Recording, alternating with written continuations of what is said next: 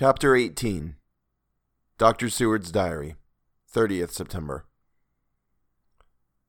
I got home at 5 o'clock and found that Godalming and Morris had not only arrived, but had already studied the transcript of the various diaries and letters which Harker and his wonderful wife had made and arranged. Harker had not yet returned from his visit to the carrier's men, of whom Dr. Hennessy had written to me. Mrs. Harker gave us a cup of tea, and I can honestly say that for the first time since I have lived in it, this old house seemed like home. When we had finished, Mrs. Harker said, "Dr. Seward, may I ask a favor? I want to see your patient, Mr. Renfield. Do let me see him. What you have said of him in your diary interests me so much." She looked so appealing and so pretty that I could not refuse her, and there was no possible reason why I should, so I took her with me. When I went into the room, I told the man that a lady would like to see him, to which he simply answered, "Why?" "She is going through the house and wants to see everyone in it," I answered.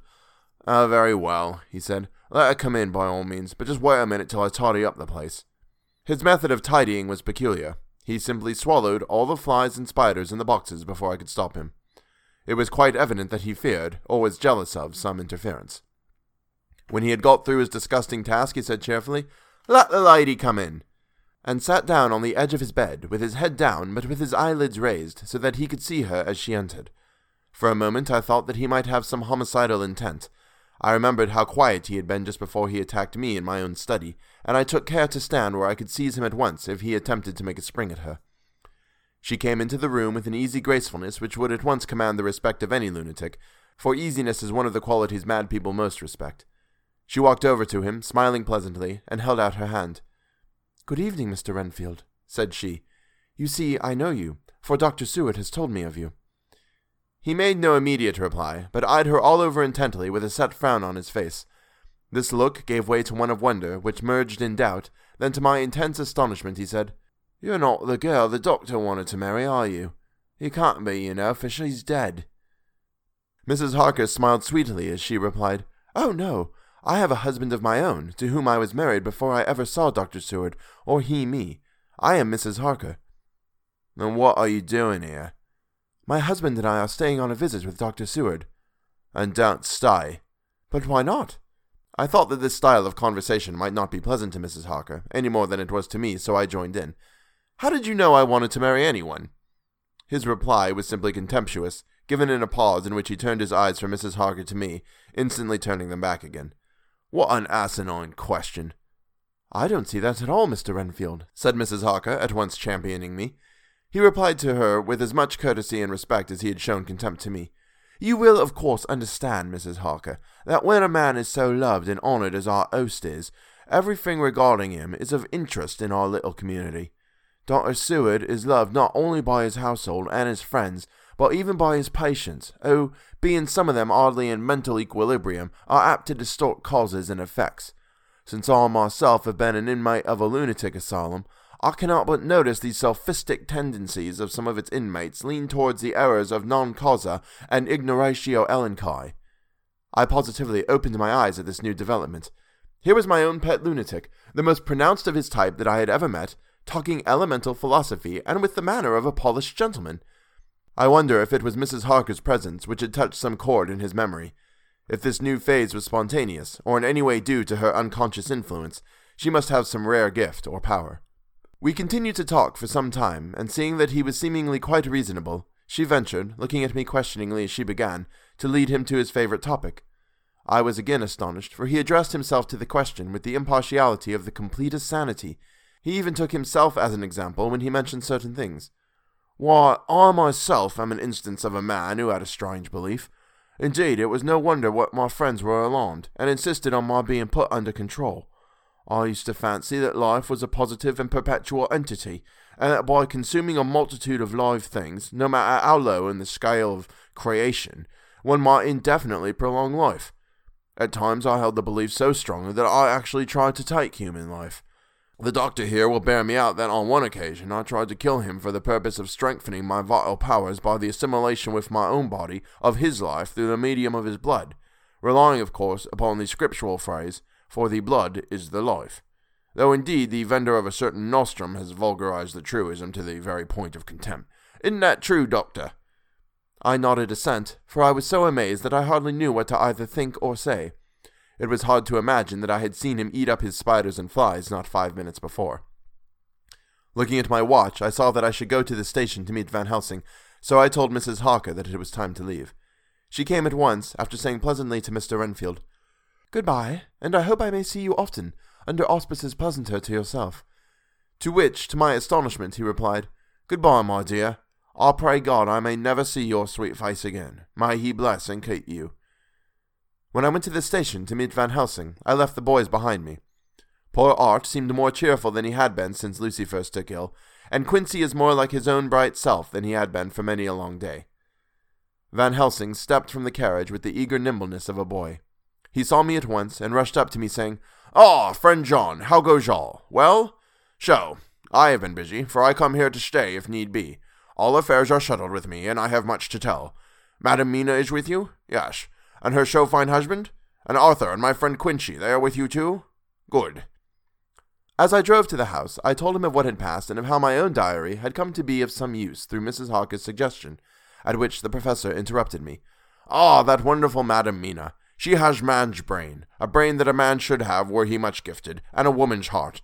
The good God fashioned her for a purpose, believe me, when he made that so good combination. Friend John, up to now fortune has made that woman of help to us. After tonight, she must not have to do with this so terrible affair. It is not good that she run a risk so great. We men are determined, nay, are we not pledged, to destroy this monster, but it is no part for a woman. Even if she be not harmed, her heart may fail her in so much, and so many horrors, and hereafter she may suffer, both in waking from her nerves and in sleep from her dreams. And besides, she is a young woman, and not so long married. There may be other things to think of some time, if not now. You tell me she has wrote all, then she must consult with us, but tomorrow she say goodbye to this work, and we go alone." I agreed heartily with him, and then I told him what we had found in his absence, that the house which Dracula had bought was the very next one to my own. He was amazed, and a great concern seemed to come on him. "Oh, that we had known it before," he said, "for then he might have reached him in time to save poor Lucy. However, the milk that is spilt cries not out afterwards, as you say. We shall not think of that, but go on our way to the end." Then he fell into a silence that lasted till we entered my own gateway. Before we went to prepare for dinner, he said to Mrs. Harker, "I am told, Madam Mina, by my friend John, that you and your husband have put up in exact order all things that have been up to this moment." "Not up to this moment, Professor," she said impulsively, "but up to this morning." "But why not up to now? We have seen hitherto how good light all the little things have made. We have told all our secrets, and yet no one who has told is the worse for it." Mrs. Harker began to blush, and taking a paper from her pockets, she said, "Dr. Van Helsing, will you read this and tell me if it must go in? It is my record of today. I too have seen the need of putting down at present everything, however trivial, but there is little in this except what is personal. Must it go in?" The professor read it over gravely and handed it back, saying, "It need not go in if you do not wish it, but I pray that it may. It can but make your husband love you the more, and all of us, your friends, more honor you, as well as more esteem and love." She took it back with another blush and a bright smile. And so now, up to this very hour, all the records we have are complete and in order. The professor took away one copy to study after dinner, and before our meeting, which is fixed for 9 o'clock, the rest of us have already read everything. So when we meet in the study, we shall all be informed as to facts, and can arrange our plan of battle with this terrible and mysterious enemy. Mina Harker's Journal, 30th September. When we met in Dr. Seward's study 2 hours after dinner, which had been at 6 o'clock, we unconsciously formed a sort of board or committee. Professor Van Helsing took the head of the table, to which Dr. Seward motioned him as he came into the room. He made me sit next to him on his right, and asked me to act as secretary. Jonathan sat next to me. Opposite us were Lord Godalming, Dr. Seward, and Mr. Morris, Lord Godalming being next to the professor, and Dr. Seward in the center. The professor said, "I may, I suppose, take it that we are all acquainted with the facts that are in these papers." We all expressed assent, and he went on. "Then it were, I think, good that I tell you something of the kind of enemy with which we have to deal. I shall then make known to you something of the history of this man, which has been ascertained for me, so then we can discuss how we shall act, and can take our measure according. There are such beings as vampires. Some of us have evidence that they exist. Even had we not the proof of our own unhappy experience, the teachings and the records of the past give proof enough for sane peoples. I admit that at first I was skeptic. Were it not that through long years I have trained myself to keep an open mind, I could not have believed until such time as that fact thunder on my ear. See, I prove. Alas, had I known at first what I know now, nay, had I even guessed at him, one so precious life had been spared to many of us who did love her. But that is gone, and we must show work, so that other poor souls perish not whilst we can save. The Nosferatu do not die like the bee when he sting once. He is only stronger, and being stronger, have yet more power to work evil. This vampire which is amongst us is of himself so strong in person as 20 men. He is of cunning more than mortal, for his cunning be the growth of ages. He have still the aids of necromancy, which is, as his etymology imply, the divination by the dead, and all the dead that he can come nigh to are, for him, at command. He is brute, and more than brute, he is devil and callish, and the heart of him is not. He can, within his range, direct the elements, the storm, the fog, the thunder.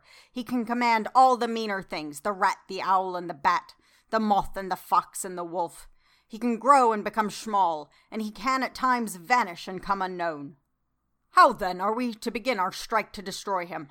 How shall we find his where, and having found it, how can we destroy? My friends, this is much. It is a terrible task that we undertake, and there may be consequences to make the brave shudder. For if we fail in this our fight, he must surely win, and then where end we? Life is nothings, I heed him not, but to fail here is not mere life or death. It is that we become as him, that we henceforth become foul things of the night like him, without heart or conscience, preying on the bodies and the souls of those who we love best. To us forever are the gates of heaven shut, for who shall open them to us again? We go on for all time, abhorred by all, a blot on the face of God's sunshine, an arrow in the side of him who died for man. But we are face to face with duty, and in such case must we shrink? For me, I say no, but then I am old, and life, with his sunshine, his fair places, his song of birds, his music, and his love, lie far behind. You others are young. Some have seen sorrow, but there are fair days yet in store. What say you? Whilst he was speaking, Jonathan had taken my hand. I feared oh so much that the appalling nature of our danger was overcoming him when I saw his hand stretch out. But it was life to me to feel its touch, so strong, so self-reliant, so resolute. A brave man's hand can speak for itself. It does not even need a woman's love to hear its music. When the professor had done speaking, my husband looked in my eyes, and I in his. There was no need for speaking between us. I answer for Mina and myself, he said. Count me in, Professor, said Mr. Quincy Morris, laconically as usual. I am with you, said Lord Godalming, for Lucy's sake, if for no other reason. Dr. Seward simply nodded. The professor stood up, and after laying his golden crucifix on the table, held out his hand on either side. I took his right hand, and Lord Godalming his left. Jonathan held my right with his left, and stretched across to Mr. Morris. So as we all took hands, our solemn compact was made. I felt my heart icy cold, but it did not even occur to me to draw back. We resumed our places, and Dr. Van Helsing went on with a sort of cheerfulness which showed that serious work had begun. It was to be taken as gravely, and in as businesslike a way, as any other transaction of life. Well, you know what we have to contend against, but we, too, are not without strength. We have on our side power of combination, a power denied to the vampire kind. We have sources of science. We are free to act and think, and the hours of the day and the night are ours equally. In fact, so far as our powers extend, they are unfettered, and we are free to use them. We have self-devotion in a cause and an end to achieve which is not a selfish one. These things are much. Now let us see how far the general powers arrayed against us are restrict, and how the individual cannot. At the end, let us consider the limitations of the vampire in general, and of this one in particular. All we have to go upon are traditions and superstitions. These do not at first appear much, when the matter is one of life and death, nay, of more than either life or death. Yet must we be satisfied in the first place, because we have to be. No other means is at our control, and secondly, because, after all these things, tradition and superstition are everything.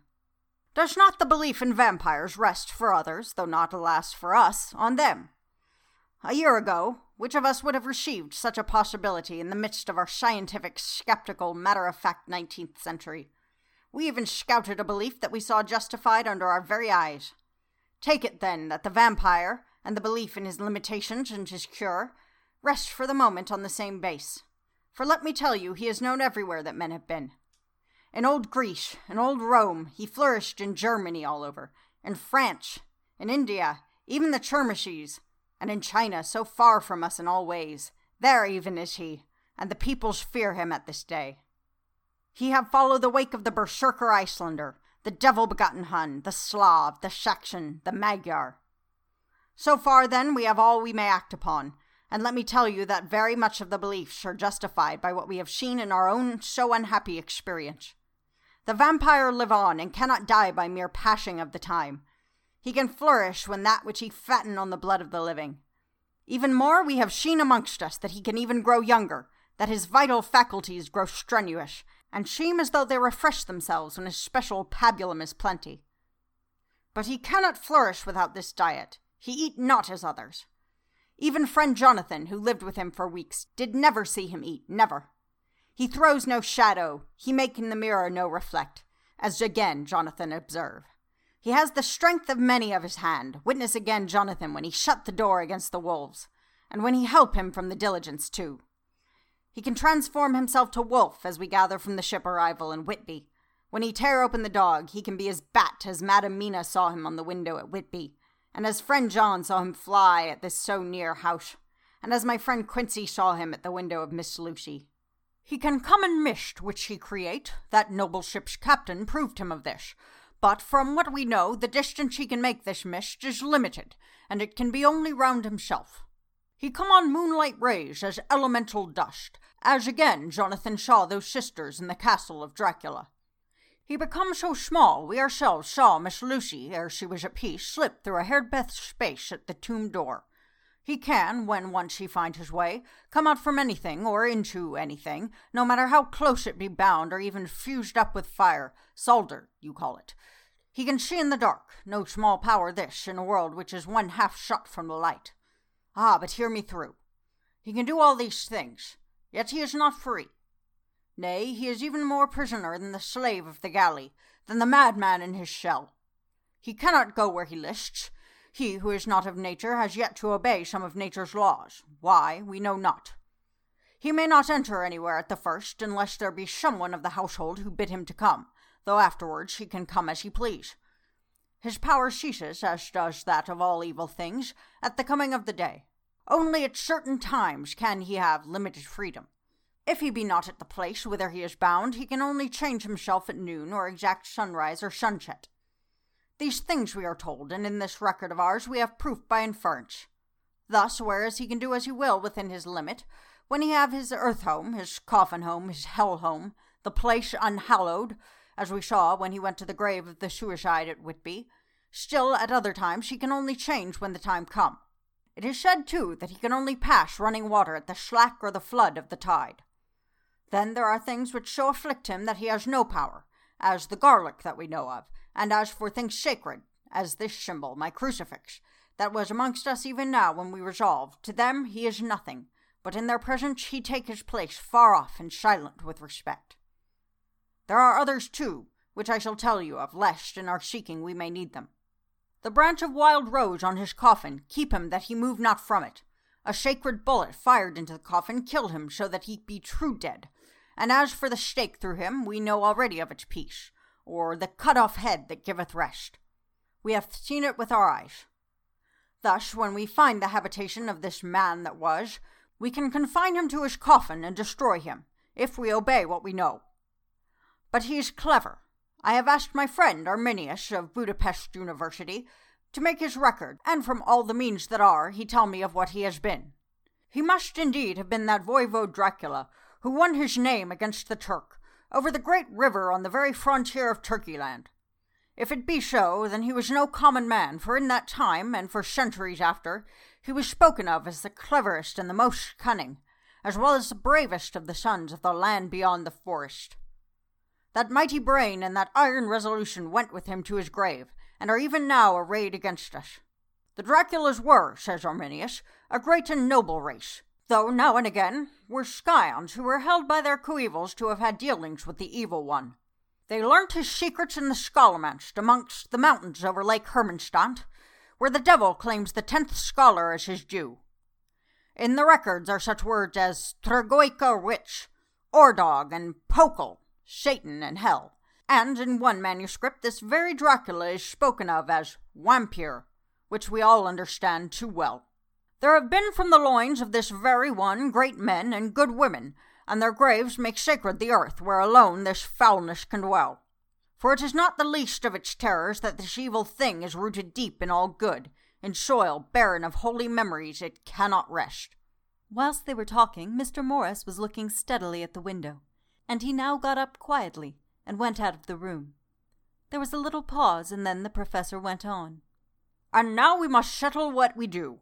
We have here much data, and we must proceed to lay out our campaign. We know, from the inquiry of Jonathan, that from the castle to Whitby came 50 boxes of earth, all of which were delivered to Carfax. We also know that at least some of these boxes have been removed. It seems to me that our first step should be to ascertain whether all the rest remain in the house beyond that wall where we look today, or whether any more have been removed. If the latter, we must trace. Here we were interrupted in a very startling way. Outside the house came the sound of a pistol shot. The glass of the window was shattered with a bullet, which, ricocheting from the top of the embrasure, struck the far wall of the room. I am afraid I am at heart a coward, for I shrieked out. The men all jumped to their feet. Lord Godalming flew over to the window and threw up the sash. As he did so, we heard Mr. Morris's voice without. "Sorry, fear I have alarmed you. I shall come in and tell you about it." A minute later he came in and said, "It was an idiotic thing of me to do, and I ask your pardon, Mrs. Harker, most sincerely. I fear I must have frightened you terribly. But the fact is that while the professor was talking, there came a big bat and sat on the windowsill. I have got such a horror of the damned brutes from the recent events that I cannot stand them, and I went out to have a shot, as I have been doing of late of evenings, whenever I have seen one. You used to laugh at me for it then, Art." "Did you hit it?" asked Dr. Van Helsing. "I don't know. I fancy not, for it flew away into the wood." Without saying any more, he took his seat, and the professor began to resume his statement. "We must trace each of these boxes, and when we are ready, we must either capture or kill this monster in his lair, or he must, so to speak, sterilize the earth, so that no more can he seek safety in it. Thus, in the end, we may find him in his form of man between the hours of noon and sunset, and so engage with him when he is at his most weak. And now for you, Madam Mina, this night is the end, until all be well. You are too precious to us to have such risk. When we part tonight, you no more must question. We shall tell you all in good time. We are men, and are able to bear, but you must be our star and our hope, and we shall act all the more free that you are not in the danger, such as we are." All the men, even Jonathan, seemed relieved, but it did not seem to me good that they should brave danger and perhaps lessen their safety, strength being the best safety, through care of me. But their minds were made up. And though it was a bitter pill for me to swallow, I could say nothing save to accept their chivalrous care of me. Mr. Morris resumed the discussion. "As there is no time to lose, I vote we have a look at his house right now. Time is everything with him, and swift action on our part may save another victim." I own that my heart began to fail me when the time for action came so close, but I did not say anything, for I had a greater fear that if I appeared as a drag or a hindrance to their work, they might even leave me out of their counsels altogether. They have now gone off to Carfax with means to get into the house. Manlike, they had told me to go to bed and sleep, as if a woman can sleep when those she loves are in danger. I shall lie down and pretend to sleep, lest Jonathan have added anxiety about me when he returns. Dr. Seward's Diary, 1st October, 4 a.m. Just as we were about to leave the house, an urgent message was brought to me from Renfield to know if I would see him at once, as he had something of the utmost importance to say to me. I told the messenger to say that I would attend to his wishes in the morning. I was busy just at the moment. The attendant added, "He seems very importunate, sir. I've never seen him so eager. I don't know but what, if you don't see him soon, he will have one of his violent fits." I knew the man would not have said this without some cause, so I said, "All right, I'll go now," and I asked the others to wait a few minutes for me, as I had to go and see my patient. Take me with you, friend John, said the professor. His case in your diary interests me much, and it had bearing, too, now and again on our case. I should much like to see him, and especially when his mind is disturbed. May I come also? asked Lord Godalming. Me too, said Quincey Morris. May I come? said Harker. I nodded, and we all went down the passage together. We found him in a state of considerable excitement, but far more rational in his speech and manner than I had ever seen him. There was an unusual understanding of himself, which was unlike anything I had ever met with in a lunatic, and he took it for granted that his reasons would prevail with others entirely sane. We all four went into the room, but none of the others at first said anything. His request was that I would at once release him from the asylum and send him home. This he backed up with arguments regarding his complete recovery, and adduced his own existing sanity. I appeal to your friends, he said. They will perhaps not mind sitting in judgment on my case. By the way, you have not introduced me. I was so much astonished that the oddness of introducing a madman in an asylum did not strike me at the moment, and besides, there was a certain dignity in the man's manner, so much of the habit of equality, that I at once made the introduction. Lord Godalming, Professor Van Helsing, Mr. Quincey Morris of Texas, Mr. Renfield. He shook hands with each of them, saying in turn, Lord Godalming, I have the honour of seconding your father at the Wyndham. I grieve to know by your holding the title that he is no more. He was a man loved and honoured by all who knew him, and in his youth was, I have heard, the inventor of a Brunt rum punch, much patronised on Derby night. Mr. Morris, you should be proud of your great state. Its reception into the Union was a precedent which may have far-reaching effects hereafter, when the pole and the tropics may hold alliance to the stars and stripes. The power of treaty may yet prove a vast engine of enlargement, when the Monroe Doctrine takes its true place as a political fable. What shall any man say of his pleasure at meeting Van Helsing? Sir, I make no apology for dropping all forms of conventional prefix. When an individual has revolutionized therapeutics by his discovery of the continuous evolution of brain matter, conventional forms are unfitting, since they would seem to limit him to one of a class. You gentlemen, who by nationality, by heredity, or by the possession of natural gifts, are fitted to hold your respective places in the moving world. I take to witness that I am as sane as at least the majority of men who are in full possession of their liberties, and I am sure that you, Dr. Seward, humanitarian and medico-jurist as well as scientist, will deem it a moral duty to deal with me as one to be considered as under exceptional circumstances. He made this last appeal with a courtly air of conviction, which was not without its own charm. I think we were all staggered. For my own part, I was under the conviction, despite my knowledge of the man's character and history, that his reason had been restored, and I felt under a strong impulse to tell him that I was satisfied as to his sanity, and would see about the necessary formalities for his release in the morning. I thought it better to wait, however, before making so grave a statement, for of old I knew the sudden changes to which this particular patient was liable, so I contented myself with making a general statement that he appeared to be improving very rapidly, that I would have a longer chat with him in the morning, and would then see what I could do in the direction of meeting his wishes. This did not at all satisfy him, for he said quickly, But I fear, Dr. Seward, that you hardly apprehend my wish. I desire to go at once, here, now, this very hour, this very moment, if I may. Time presses, and in our implied agreement with the old scythe-man, it is of the essence of the contract. I'm sure it is only necessary to put before so admirable a practitioner as Dr. Seward so simple, yet so momentous a wish to ensure its fulfillment. He looked at me keenly, and seeing the negative in my face, turned to the others, and scrutinized them closely. Not meeting any sufficient response, he went on. Is it possible that I have erred in my supposition? You have, I said frankly, but at the same time, as I felt, brutally. There was a considerable pause, and then he said slowly, Then I suppose I must only shift my ground of request. Let me ask for this concession, boon, privilege, what you will. I am content to implore in such a case, not on personal grounds, but for the sake of others. I am not at liberty to give you the whole of my reasons, but you may, I assure you, take it from me that they are good ones, sound and unselfish, and spring from the highest sense of duty. Could you look, sir, into my heart, you would approve, to the full, the sentiments which animate me. Nay, more, you would count me amongst the best and truest of your friends. Again he looked at us all keenly. I had a growing conviction that this sudden change of his entire intellectual method was but yet another form or phase of his madness, and so determined to let him go on a little longer, knowing from experience that he would, like all lunatics, give himself away in the end. Van Helsing was gazing at him with a look of utmost intensity, his bushy eyebrows almost meeting with the fixed concentration of his look. He said to Renfield in a tone which did not surprise me at the time, but only when I thought of it afterwards, for it was as of one addressing an equal. "Can you not tell frankly your real reason for wishing to be free tonight?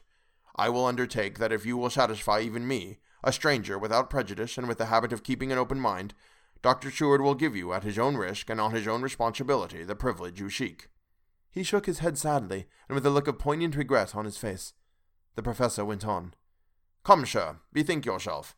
You claim the privilege of reason in the highest degree, since you seek to impress us with your complete reasonableness.